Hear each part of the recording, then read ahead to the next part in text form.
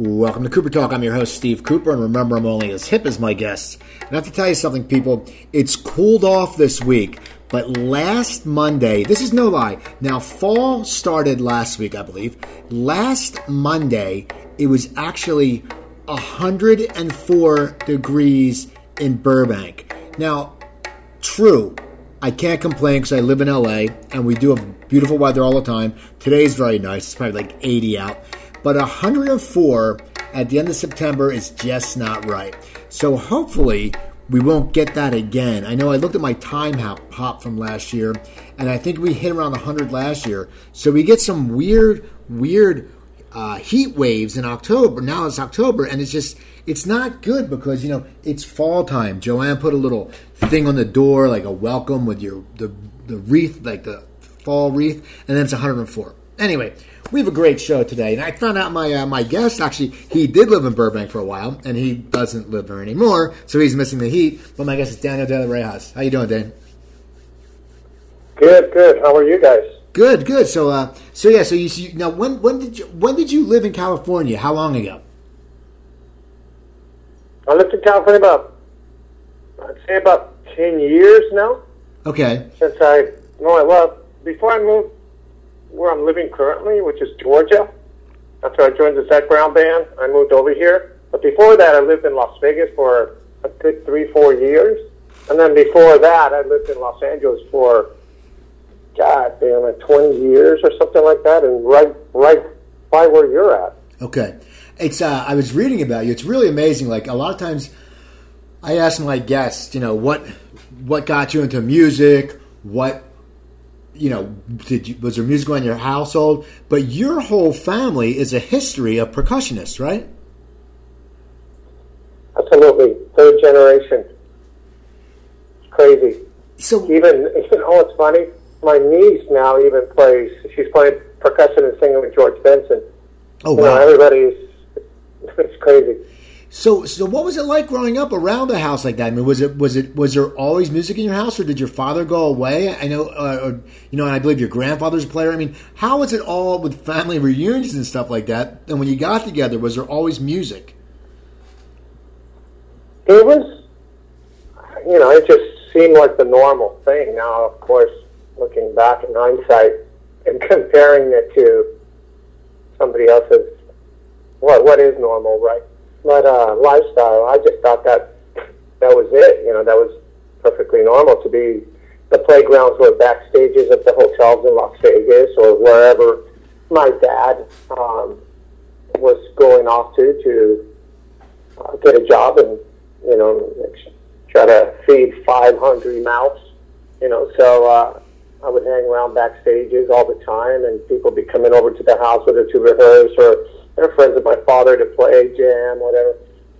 So I just always thought that was the norm. Little did I know that how fortunate that was, Growing up, hanging around backstage, meeting Milton Berle and Tony Bennett and Julia Krauts and Debbie Reynolds, and the list goes on and on and on and on and on and on. Many very famous entertainers from that era, from my dad's era, that my dad played with, or my grandfather, and actually being around that as a young kid backstage was pretty crazy. That must have been that was the norm. Yeah, they're like legends. So your father was very successful because he played with these big people. I mean, for a kid, that must be. I guess as a kid though, it's probably that's what you grow up with. So you don't think, as you said, it's the norm, so you don't think it's different because that's what you're around. Now, when did you actually start picking up and starting to play? At what age? And were you always knowing you were going to go into percussion, or was there a thought maybe you'd want to pick up the guitar or anything like that? Right. Well, I started playing pretty much right from the get-go. I mean, I have pictures 4 or 5 years old playing around with the pad. My dad always had drums around the house, so those were, besides the normal toys, those were the things to go and play with. So I started playing at a very young age. Very fortunate at that. But professionally, I would say, my first professional event was around 15 or 16, and then that was at a university concert with the Louis Bellson Band. I think that was about the first, and then my dad would have us join him on stage. And he said, we grew up, just so you know, sitting next to him while playing the shows, like throughout, and just having to be quiet while the show's going on. And there's a drummer, actually we would sometimes be part of the comedic act or the act, because they would turn around. There's like this little head sticking out of you. Either my older brother or myself, sitting there next to my dad while he played, some legendary star show. But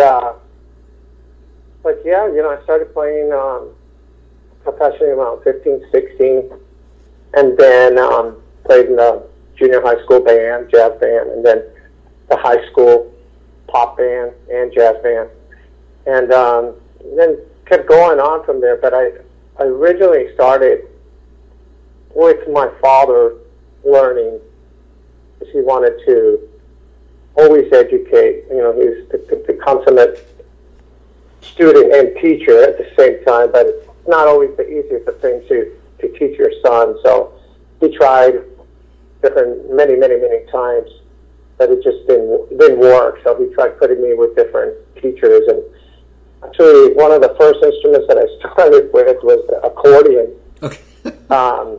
Okay. I know, right? Where you go to a music store, and it's like you rent the accordion, you take the lessons. So I started on the accordion, and then realized that wasn't too cool. But I really liked it. It just wasn't cool, and so I stopped, and I always was into sports and stuff. But I always would go back to music, because we always had a music room, a practice room, and so he always, whether my dad was there practicing marimbas, timpanis, drum sets, a show, or my brother, who was 6 years older than I am, he was always practicing. So there was always something going on, or many of my dad's friends would come over and jam. So that was just the thing to do. So whenever, Billy Cobham or Alex Acuna or Louis Bellson would come over, and, or the many other drummer musicians that would come over, we would just go to the practice room to go play. And so I grew up in and around that, so you can just imagine. I wanted to do other things. I just did not know how to do that. In those days, I didn't have much counseling, other than you looked at a book, and hopefully that's what you would do after college. Look at the pictures when you're young, like that career, and then later on go and get it, unless your father was that. And then, but I wanted to be a pilot. I liked flying, and I wanted to just be a pilot. I just thought that was one of the coolest things in life. But then I had to wear glasses, and in those days, didn't have the LASIK surgery or anything like that. So if you had glasses, it's not like you could go into the military and go to the Air Force, and you were pretty much done. Right. So I was,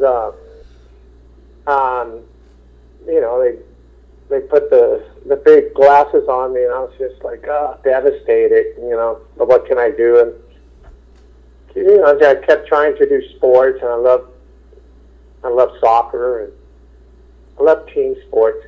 And then, I got out of high school, and I started working, because in Las Vegas there was a lot of work in those days, especially in the hotels. But I was too young to work in the hotels, but there were still other things that you could do. So I landed a job immediately. I think I was 17 or 16 or 17, and started working with top 40 R&B, mainly funk, fun band, and we would play some clubs that I could get in, and a lot of the military bases, the USO clubs and that kind of stuff, and I would play percussion, sitting on drums once in a while, and that's how I started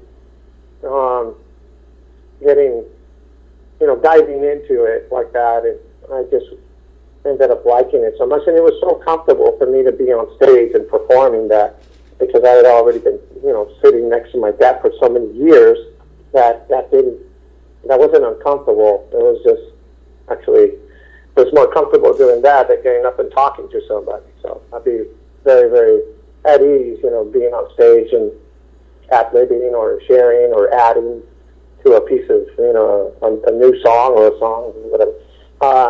So it was great and fun times. So you're doing that. You're starting off more in the percussion, then you're drumming now, and you're younger now. As you start getting older, when do you sit there and say, okay, I'm having fun doing this. I'm going to make this my career. At what age did you really decide that you were going to do this? A few years ago.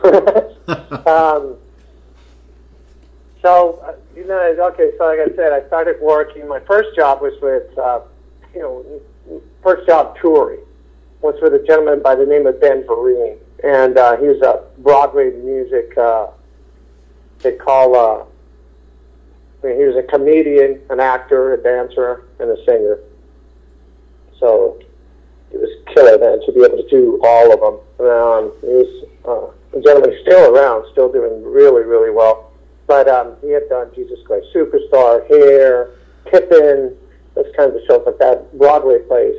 And I wasn't privy. I didn't know that genre, because that was more like, in Las Vegas at that particular time, there wasn't real Broadway musicals going on. So I had to kind of dive into that and learn it. And through the help of my dad and my brother, they helped me out a lot. And, so anyway, I started touring with him, and I knew I really enjoyed going out on the road and playing music and entertaining. The thing was to what level, because I still wanted to do all these other things. I just, again, I didn't know how. I didn't have a big brother that was an architect or policeman or everybody's drummer. So I just kept doing that, and then what happens to the music? I wanted more, and I was heavy into all the friends that now they were older brothers to me, like for instance Alex Acuna and Luis Ponte and all that kind of stuff. They would come over, but they lived in Los Angeles, so I wanted more, and there wasn't enough going on in Las Vegas as far as the level of music that I wanted for me at that particular time. There's a lot of incredible musicians, a lot of great shows going on, but I wanted more. I wanted more groups, more jazz, and Las Vegas really wasn't really laid out for that. They didn't have a lot of live music in little clubs, and you go see all the different jazz artists that obviously in Los Angeles you had that, or in New York, right? So I ended up going to Los Angeles, and not knowing what I was going to do. I still had the job touring from Las Vegas, and I could stay in Las Vegas and do a production show or something like that if I wanted it, but I wanted to go out and live in Los Angeles. My brother had already moved, Walfredo, to Los Angeles. He was there, and he was playing all the time in all the major, the Baked Potato, which is still there, right? The one on Cahuenga is still there. Yeah, that one. So I would go there and see him, or see Alex, or see Vinny and all the guys, and became friends with them. But I still lived in Las Vegas, but I wanted to go to LA. So, but I was like 20, 21, something like that by that time. I've been traveling a little bit with different artists, and definitely going back to Vegas and working on with all different kinds of groups and some shows. But I wanted more, like I said. And so I moved to Los Angeles, excuse me. And I started auditioning. And sure enough, I went there, and my first few auditions, I got my butt kicked,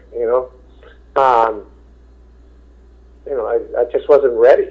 I just wasn't. and which was disheartening, but at the same time it was great because I knew that I needed to pipe down and start really studying, and so that's what I did. I just started putting in real plans, and then I go back to Los Angeles again, and again I got my butt kicked again, and then I did that 3 or 4 times, and finally, I got better and better. I started learning all sorts of different styles and learning them better, and reading music and learning electronics and learning how to talk and how to perform and different kinds of percussions that I needed to know on top of just, the basic stuff that you would do in funk bands or basic production shows.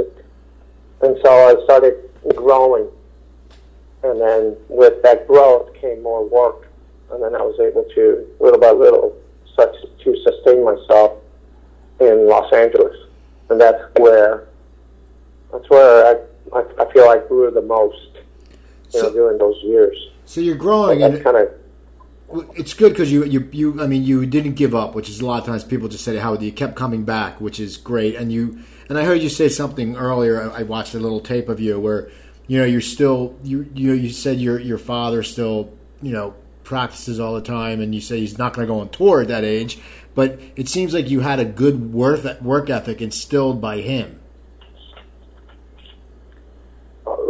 Yeah, definitely, I think it was instilled by him. He was nonstop practicing, always bettering himself, and like you heard on that tape, if we called him now, I know that he'd be either practicing or getting ready to practice or doing something that he wasn't able to do yesterday. That's always my dad. And I think he instilled that in all of us so much so that we're like that all the time, always pushing, And I think that leads into anything and everything else that we do besides music. It's always just, well, why not? We're blessed to be here, and we're blessed to be able to do that. Why stay stagnant? So a lot of times people, man, you're a great teacher, and you educate well. And, well, the reality of it is I'm a student full time.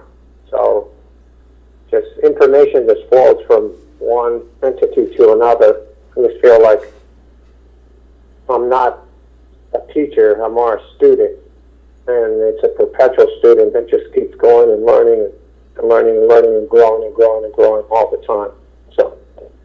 So you're in LA, you're getting good. Now, who do you start working for then? Because I know you have a really jam-packed resume of people you've worked with. But when you were starting, Ben Vereen was a huge star. You played with him in Vegas, but Ben Vereen, people, he was Chicken George and Roots. he was accomplished in everything. He was so talented. But when you when you were playing in LA, who were some of the bigger people you started getting a break with? I know Don Henley and stuff like that, but how did all your breaks start happening in LA where you started working for the bigger people? Right. Okay, so the way at least it worked back then. I'm not sure if it's still like that now, but you just had to. You didn't have a choice. You just had to do anything and everything in order to meet your responsibilities, and that meant anything. I did work when I first got there. I had to. I was not even music.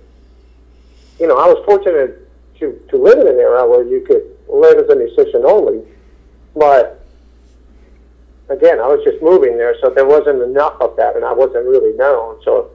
And the jobs that I was getting, like $75 a night gigs and $100, and as it is now, LA's always been very expensive, so you had to do anything and everything. So that meant all the clubs, jazz clubs, like the Big Potato. I was a mainstay at the Big Potato for a long time.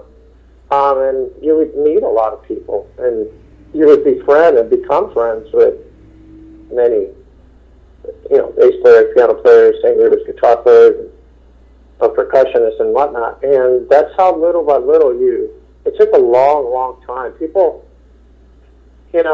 like my brother and myself, who have a real extensive resume of people that we've worked with, they don't realize how many people we tried working with and we didn't get the gig. You know, I mean, I'm talking a lot. So you just can't let it get you. You know, you just got to keep going. So I used to do all sorts of stuff when I first got there. Just like I said, to make ends meet, and it wasn't easy because obviously I wanted to be a musician full time, and the work was getting.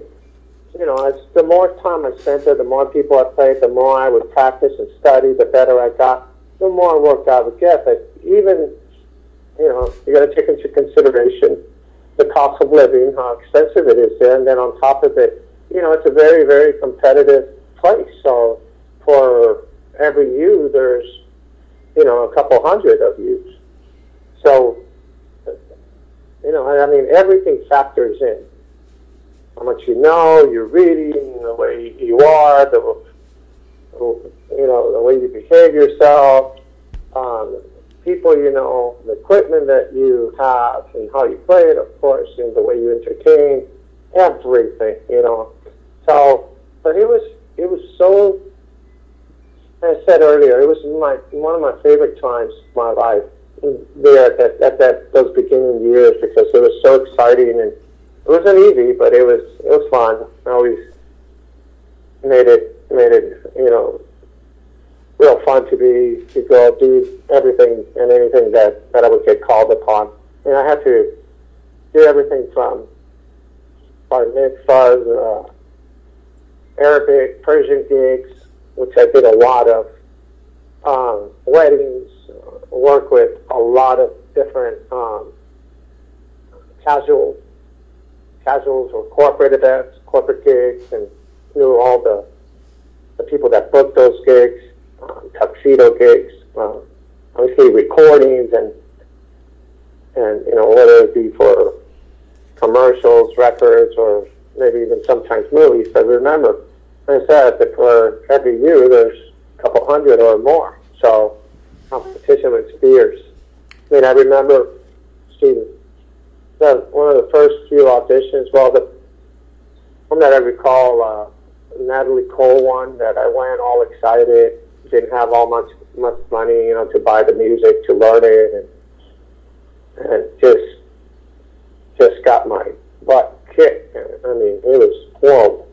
And then I went running with like a little dog with his tail between his legs to go practice study. I needed to learn more percussion, more bells, more timpani in order to do those kinds of jobs. So I would practice that, and then I wanted to maybe expand to try and be more of a drummer. Also, and I remember trying to do. I heard. I can't remember how I found out.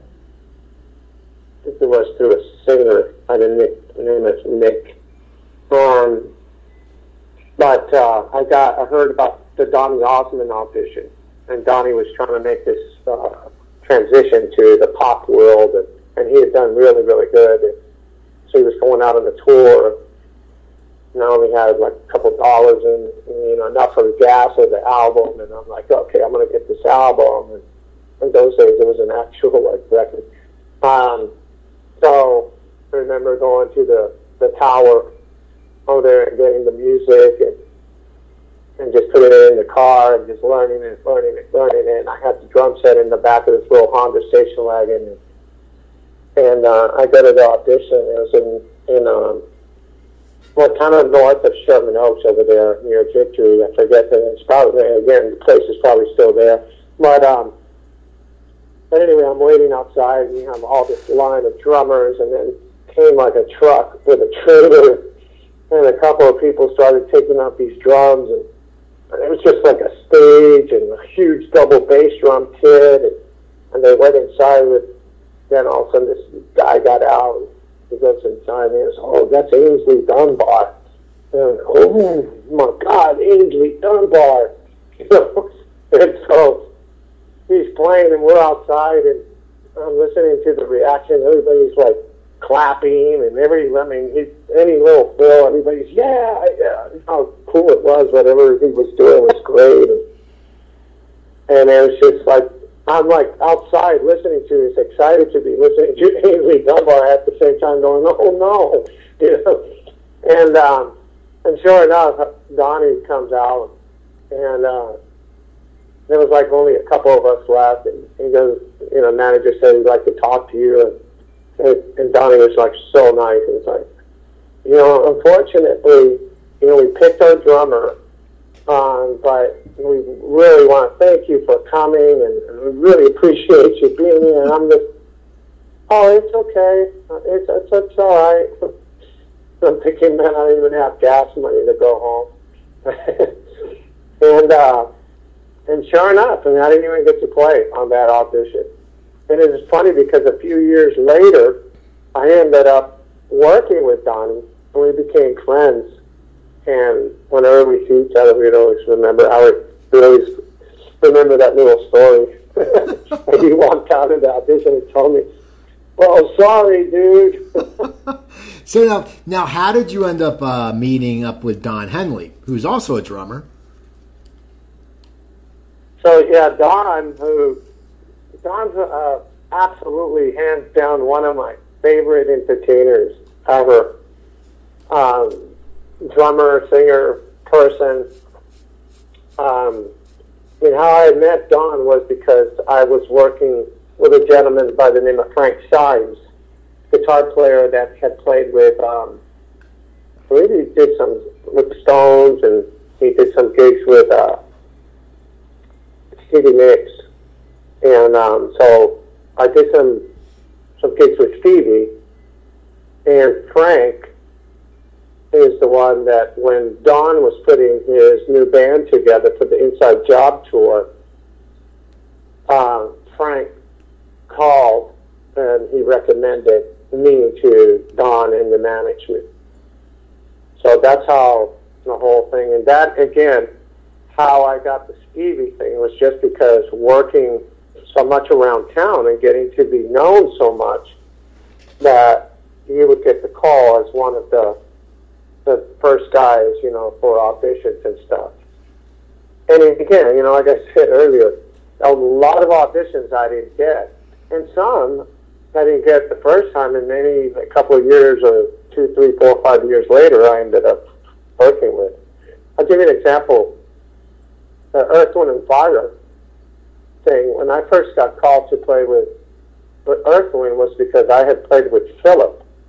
And I knew Philip, and Philip was my friend, because we had done jazz tours when Philip was doing his solo career. I used to play with Rodney Franklin, Doc Powell, Ronnie Laws, and Philip Bailey, and we toured Japan. And that was mainly House of Blues, fusion, jazz events or gigs. So that's how I met Philip. So when Philip went to put back Earth, Wind, and Fire after their hiatus for umpteen years, they called me. But at that time, I was getting ready to play with Yanni. And it was a tough one because I grew up with Earth, Wind, and Fire, and Philip is a friend.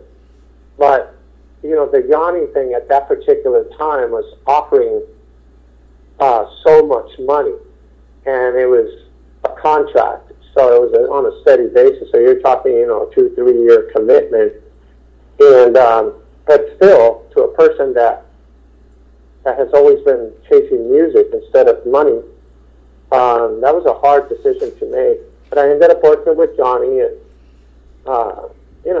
didn't regret it.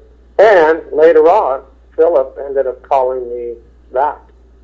And he said, what about now? And I said, yeah, I'm ready. So that's how I ended up doing the Earth, Wind, and Fire. Well, it's amazing because, you just said in three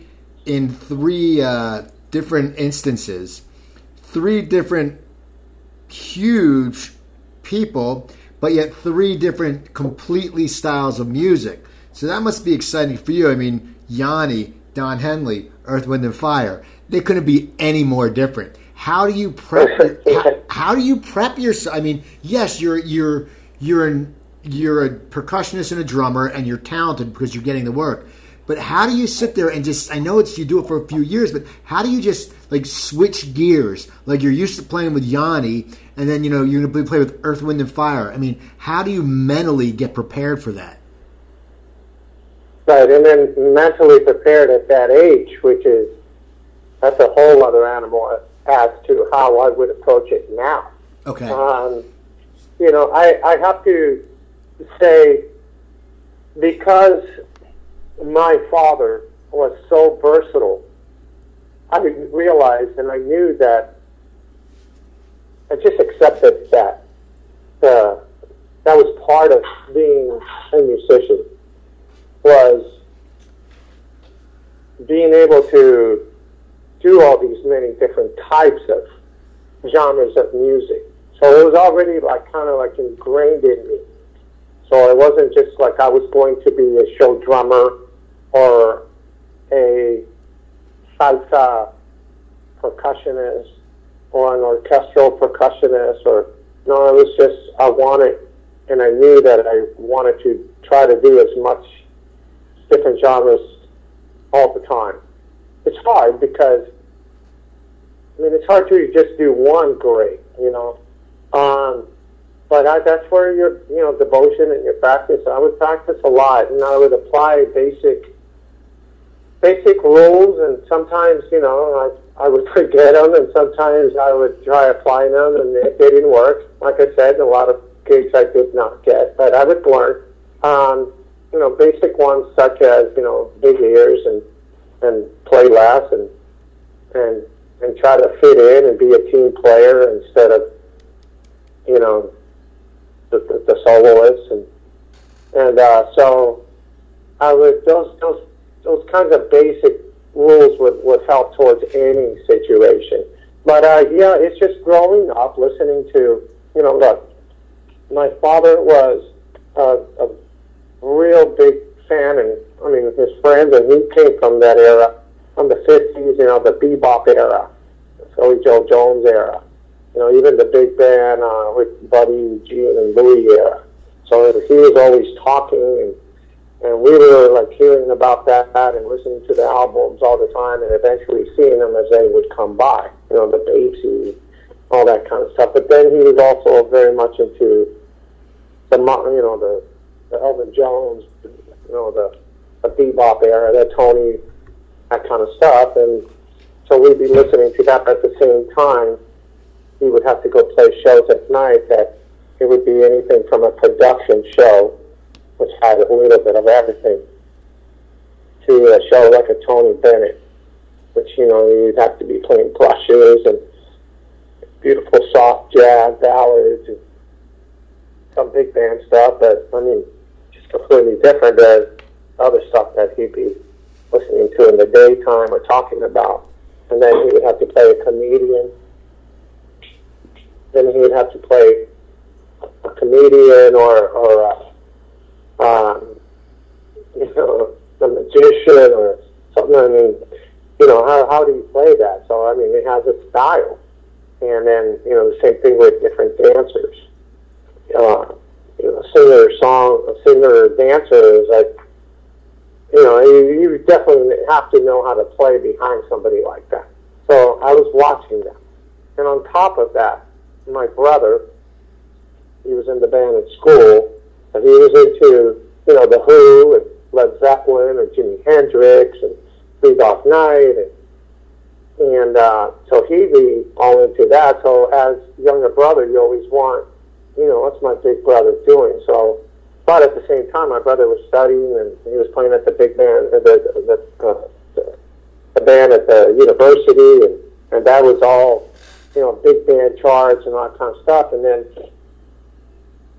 he was also playing, a lot of R&B and cool stuff, and then you had the Motown thing going on, a lot of Motown groups in the area. And at the same time, I was playing these top 40 bands, and we'd be playing, Cameo and Earth, Wind, and Fire and all that kind of stuff, for the dance clubs. And so I grew up like loving all that different kind of stuff.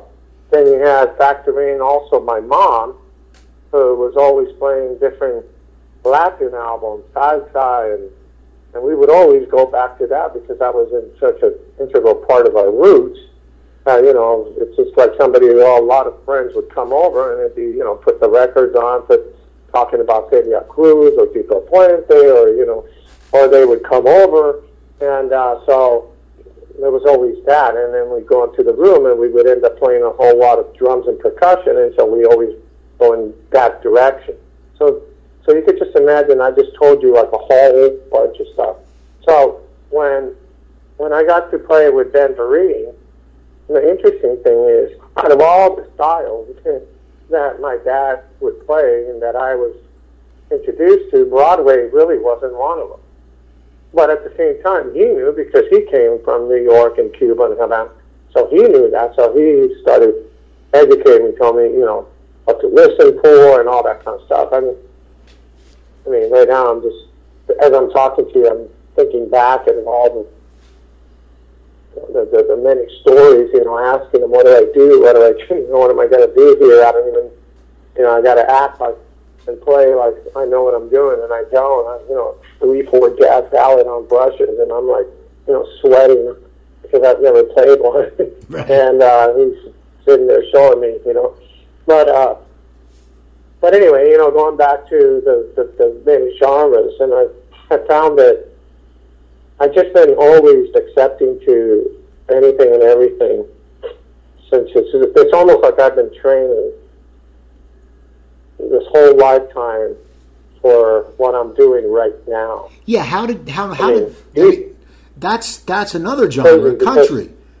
Well, I mean, if you go back, you know, in the Las Vegas area, when I used to have to, you know, whenever I would go back to Vegas and I needed to work, I would work with any band that would hire me. So whether it was percussion or drums, and sometimes I would play with these groups that we would tour Nevada, and it'd be like, you know, country band playing Waylon Jennings, Willie Nelson, you know, Patsy Cline, and so I had to kind of learn that, and I enjoyed it. You know, wasn't as rhythmical. I was playing, you know, Earth, Wind, Fire, and Lakeside, and Cameo, and that kind of stuff. But at the same time, it was fun, and I really would enjoy putting in the radio, and you had that all the time in the Nevada area. So the country music was always there. Country music right now has evolved so much that you have the influences on so many different genres of music going on within that.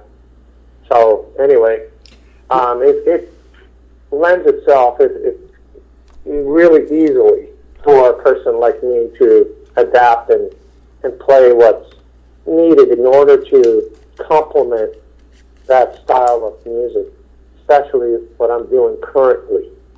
Well, how did you end up with Zac Brown? How did that whole situation start? And I mean, what's it like for you now playing? I mean, I saw some pictures, you know, of you at Fenway and stuff like that. I mean, how did you hook up with him? How we initially met, I had never heard of Zac Brown prior to this meeting, but we were at a music event in Northern California where there was all sorts of different camps going on. Some was jazz, some was rock, some was, you know, Brazilian jazz. And anyway, I went to this one, and I was carrying a djembe with me. And Zac was there, and a few of the guys, and they were sitting in just jamming. And the gentleman I was with, a drummer, by the way, by the name of Carl Arnold from Northern California, he said, "Hey, that's Zac Brown." And, you know, I did not know who that was. And so he said, "Go jam with him." And I'm like, "Man, I'm carrying a djembe and they're playing a ballad. What are we going to do?" You know, and he's like, go jam. And I'm like, man, you know, it was like, no, I'm going to put a circle in a square. But he was like, come on, pushing me. And And then Zach looked over, and Zach, just so you know, Zach loves the djembe. When he was in college, he used to play a lot. He would write a lot just playing the djembe, write a lot of songs off of jamming just on his djembe. So when he saw that, he kind of motioned to come in. So we played. I played real simple, nothing. I mean, just imagine, at djembe they were kind of playing some, can't remember what song, but it was, I remember it wasn't an up-tempo song or anything like that. And, but anyway, we ended up talking till wee hours in the morning. Also about all sorts of stuff, music mainly. And then we had a nice rapport. I thought, man, this is a nice guy. And so nothing other. We laughed, and the next year we coincidentally saw each other at a similar event, and he asked me, hey, would you like to sit in with the band? And I had all my percussion stuff. So I said, sure. It was just good timing. And so I sat there, and I didn't know a lot of the songs and stuff, but I just played it very, very safe. Well, what would be complementary to that, as safe as possible, just adding little textures here and there. I think he might have given me like a little bit of a solo in one of the songs or something, but it was just, adding, complementing what was already there, which was really good. The band was awesome. And then he asked me to join him on tour. And so I went, and the first performance was a video that we did for the ZBB band project, which was live at Red Rocks. And that was like the first performance. I told him, I said, man, you didn't tell me it was going to be a video. Right. And he's like, don't worry about it. He said, you'll be fine. I'm like, man, I like to, know what I'm getting myself into. But anyway, so that performance was just kind of feeling things out. Have you ever seen it? That's, Zach at Red Rock, that's the first time I played with him, really. So that's how we met. And then he asked you to join the band after that? Well, right. So then after that, we went on tour, and I joined them, and again, just feeling things out. And then I recorded with them, and Uncaged came out, and Uncaged did really well, and it won a Grammy. And but before that, he asked me, they made me a band member, so I thought, wow, this is cool. Now, how long have you been That's playing? how with it them? happened. How long have you been playing with them? Now it's going on 5 years. Now, what's it like? October. What's it like when you? Yeah, 5 years. What's it like when you play these giant venues? I mean, it must be insane. Like, do you have to get in a certain zone? I mean, Fenway, it's a legendary place. I know you played there. What is that like? People ask me that. I don't do anything different than I would do in the small club. I put it all out. It doesn't matter where I'm at. So, the preparation prior to the performance is the same. Just warm-ups for me, just so I can feel comfortable, so I don't have to be thinking about execution. I'm in the moment. So warm-ups is crucial for me in order to be able to get to that comfortable spot. As far as how I perform, it is a little bit different only because it's so big that I make things a little bit more visual. So rather than play quicker, smaller notes, I play less, bigger notes. because you have to transmit. It's like half a mile down to the end, and even though you have cameras and screens, a lot of times you can't. You got to make sure. So you perform differently in a stadium. You perform bigger. So you've been playing all this time, and now you've been playing for your career, and now you're doing a lot more. You're giving back. I want to hear about your program, Dayglow. The website, people, is dayglow.org. How did you start deciding to give back? Is that something you've always done? Absolutely. So in going back to what I said, many of my best friends would come over and grab me and take me on as their students and take me on as their friends and just teach me. And so it was very comfortable for me to already start giving some of that information to other people. 1617 was my first seminar clinic. So I was already doing that. So the information would come to you, and you in turn would give to others. That's what I feel that's always been the case. So, in joining, when I came over here, I had done so many different kinds of seminars, clinics, and I started getting involved with schools, and I would, while I was in Las Vegas, go to an organization by the name of Opportunity Village and get special needs kids and just have fun with them and develop, all sorts of programs and classes with them. It was just something I wanted to do. So when I came over here, I bought some property, and I knew I wanted to teach, and I would walk in the back, what I'm looking at right now.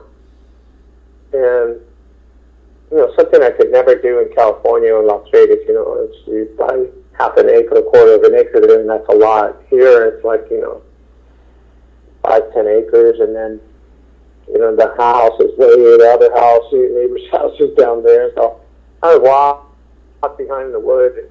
I wanted to do these trails that would lead to areas where we would be able to congregate and talk and play. And so I'm talking to some of my friends, particularly a gentleman that's the vice president of Caterpillar, and telling him, sharing with him just some thoughts. He said, I want to help you. And he goes, why don't you make those trails? And he said, if you use a tractor. And I was like, I've never done anything but music. So the next few days, there was a tractor here with someone teach me how to drive a tractor. It was crazy. So I started doing those trails that I now call rhythm trails, that you would walk kids through these rhythm trails that lead to congregational circles that are representative of, depending on the program or the class, of different cultures, nations, rhythms, or depending on what it is that we're doing. So it was just a way of developing this area to help in order to be able to start developing ways of educating with music. Our mission at Dayglow is obviously to incorporate percussion instruments, but rhythms and dance and vocals in a way where we can inspire kids to come together and appreciate mainly one another. And that's like with participation, teamwork, creativity, talking, communicating with each other. So that's our mindset. Right now the first one is here in Georgia, and we're right now in an interesting place because we've already set out. We have our missions, we have our goals, we have our objectives, we have the programs, the curriculums. We just need right now the funding in order to build out a few buildings that we need, storage facility, and the educational center. And then after we get that built, started next year, the programs and classes here on a regular basis, where we recruit the kids from either local organizations or schools that do not have music programs, bring them over here. But also, then to go and do one of the most important things is to do outreach. That's why I sent you all those things that I've been doing. Like, you can just imagine in the future where it's going to go, because outreach is crucial. Because outreach means more integration. And we're just using music as an incredible tool to develop ways of integrating with each other. And what better way than through sharing different genres and rhythms and teaching them and developing with the kids so they can play and appreciate that music, but appreciate that culture where it comes from. So I'll be able to have here, let's say, a Peruvian quartet come over here to help the kids that are from this area graduate in a Rhythms from Around the World course as they play with a Peruvian quartet their graduation evening performance. But my goal is to have many of these different centers throughout the United States and hopefully the world. Now, as you do this, I mean, it's a great thing you're doing. How do you still concentrate on music? Because this seems like it would take up so much of your time, and it's such a great cause. I mean, do you sit there? I mean, how do you keep your schedule straight? It's easier said than done because I get tired. I don't have the same energy that I used to, but I'm getting better at managing it. I still fall all the time and still trying to make it better, and that's where the group of people that you have is so important. So your team is crucial. So this is not a one-man effort. This is a group of people, and we encourage each other. So, but in just talking about me, I fall all the time. Like, for instance, I'll give you just a silly example. On the way to taking out the garbage, I'll stop and build a percussion instrument and maybe write a song and maybe practice some independence when all I was going to do was take out the garbage. So I have that in me to, here comes a squirrel, boom, boom. I do that all the time. So I have a little system in place, I have to write things down and check them off. So I have my day glow music stuff, and then I have my other music stuff, and then there's the personal life. Right. And so it's a fine balance. Like, I'm sure you have found that you just get better at doing it, but you definitely need help, and that's where your team is so important. No. I was just going to say that, besides my partner in life, Joandra, she's helped me tremendously because she's so passive. Where I like sometimes, get all bent out of shape, she'll just kind of like calm me down. And then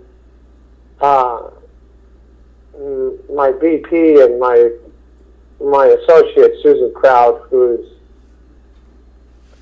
she's just one of my best friends, and I admire her, and I look up to her, and she shows me, she's got 3 kids, 3 girls, and she has a whole other business. She helps me out, and the way she handles herself is a great example. So, like I said, you've got to surround yourself with some very, very good people and time manage. So now, when are you guys? Are you done the tour, or how often do you go out now? So right now with GVB, we're on a cool little I mean, even though we have a couple of events coming up, this month in particular, November and December is pretty much open, which that hasn't happened since we started. I mean, especially the last 3 years, it's been very, very, very hard, very, very busy. And so now for us to be taking this little bit of time off, we're very grateful and enjoying the heck out of it. So right now, Zach has come out with a cool project because Zach is another brain creator. He's just always moving in all sorts of different directions. He's doing an EDM project, which is very cool. I don't know if you've have you heard any of the ZBB music, Steve? No. So, last few years, we've gone from country, jam band, southern rock, with a little bit of flavor of the islands, definitely with the percussion going on. And we've incorporated some, now, last few projects of real good rock and roll in there, and some R&B, and even a swing song. That's how much was on the last album. So, but we did 3 or 4 dance-style EDM music, and he wanted to go further into that direction. So right now he's got a project called Sir Roosevelt, which is really cool. And so he's working on that, which gives him the ability to kind of, take a little step away from the ZBB thing, and it gives us a little break. And then we're getting back to recording in January with the ZBB project. That's awesome, man. Well, you know what? I'm glad we got to hook up. I'm glad, we were going back and forth today. You were busy, and things were going on. And I want to thank you for coming on. Give all your website information. How can people get in touch with you? The most important thing for me right now is dayglow.org. Dayglow Music is my dream project, and that's, right now what I'm putting my focus and my main energy on. Other than that, through social media, you could reach out to me through Facebook or Twitter, just at Daniel De Los Reyes. And I'm very, very good at responding. People used to think that I wasn't the one answering or anything like that. No, I just, be patient sometimes, because I'm very invested in sharing with people life, whether it be input or helping to connect dots, and I'm all about, always trying to assist somebody else, in life. Cool. So through social media or the dayglow.org, I encourage people, if they can, they have any sort of, number one, it's not like we just ask for, hey, just give a donation. No, get invested into the project and read it, feel it, and if you like it, contact us. Obviously, if you want to make a donation, we are grateful. But what we're trying to do is much needed, especially in nowadays. Right. With everything that's going on, we need to be more tolerant of each other's differences. And I think this project of Dayglow Music, with using the music as that tool to break those barriers down, is crucial. It's much needed, and it has to be done. Perfect. So cool. Well, okay. So people, go see him at dayglow.org. Please go follow. It's a good thing. Follow me at Cooper Talk. That's at Cooper Talk. Go to my website, coopertalk.net. You can also email me, Cooper at coopertalk.net. I will get back to you. And don't forget my low-sodium cookbook at stopthesalt.com. It's great, easy recipes to keep you healthy. You can buy it at Barnes & Noble or Amazon, but if you buy it from me, you make more money. So please follow me on Twitter at Cooper Talk. Instagram and Words with Friend, that's Cooper Talk 1. Don't forget dayglow.org and check out Daniel De Los Reyes on social media and check out his music. He's got a great history. I looked at his Wikipedia. It's amazing. So I want to thank you for listening, people. I'm Steve Cooper. I'm only as hip as my guest. Don't forget, drink your water, eat your vegetables, take your vitamins, and I'll talk to you next week.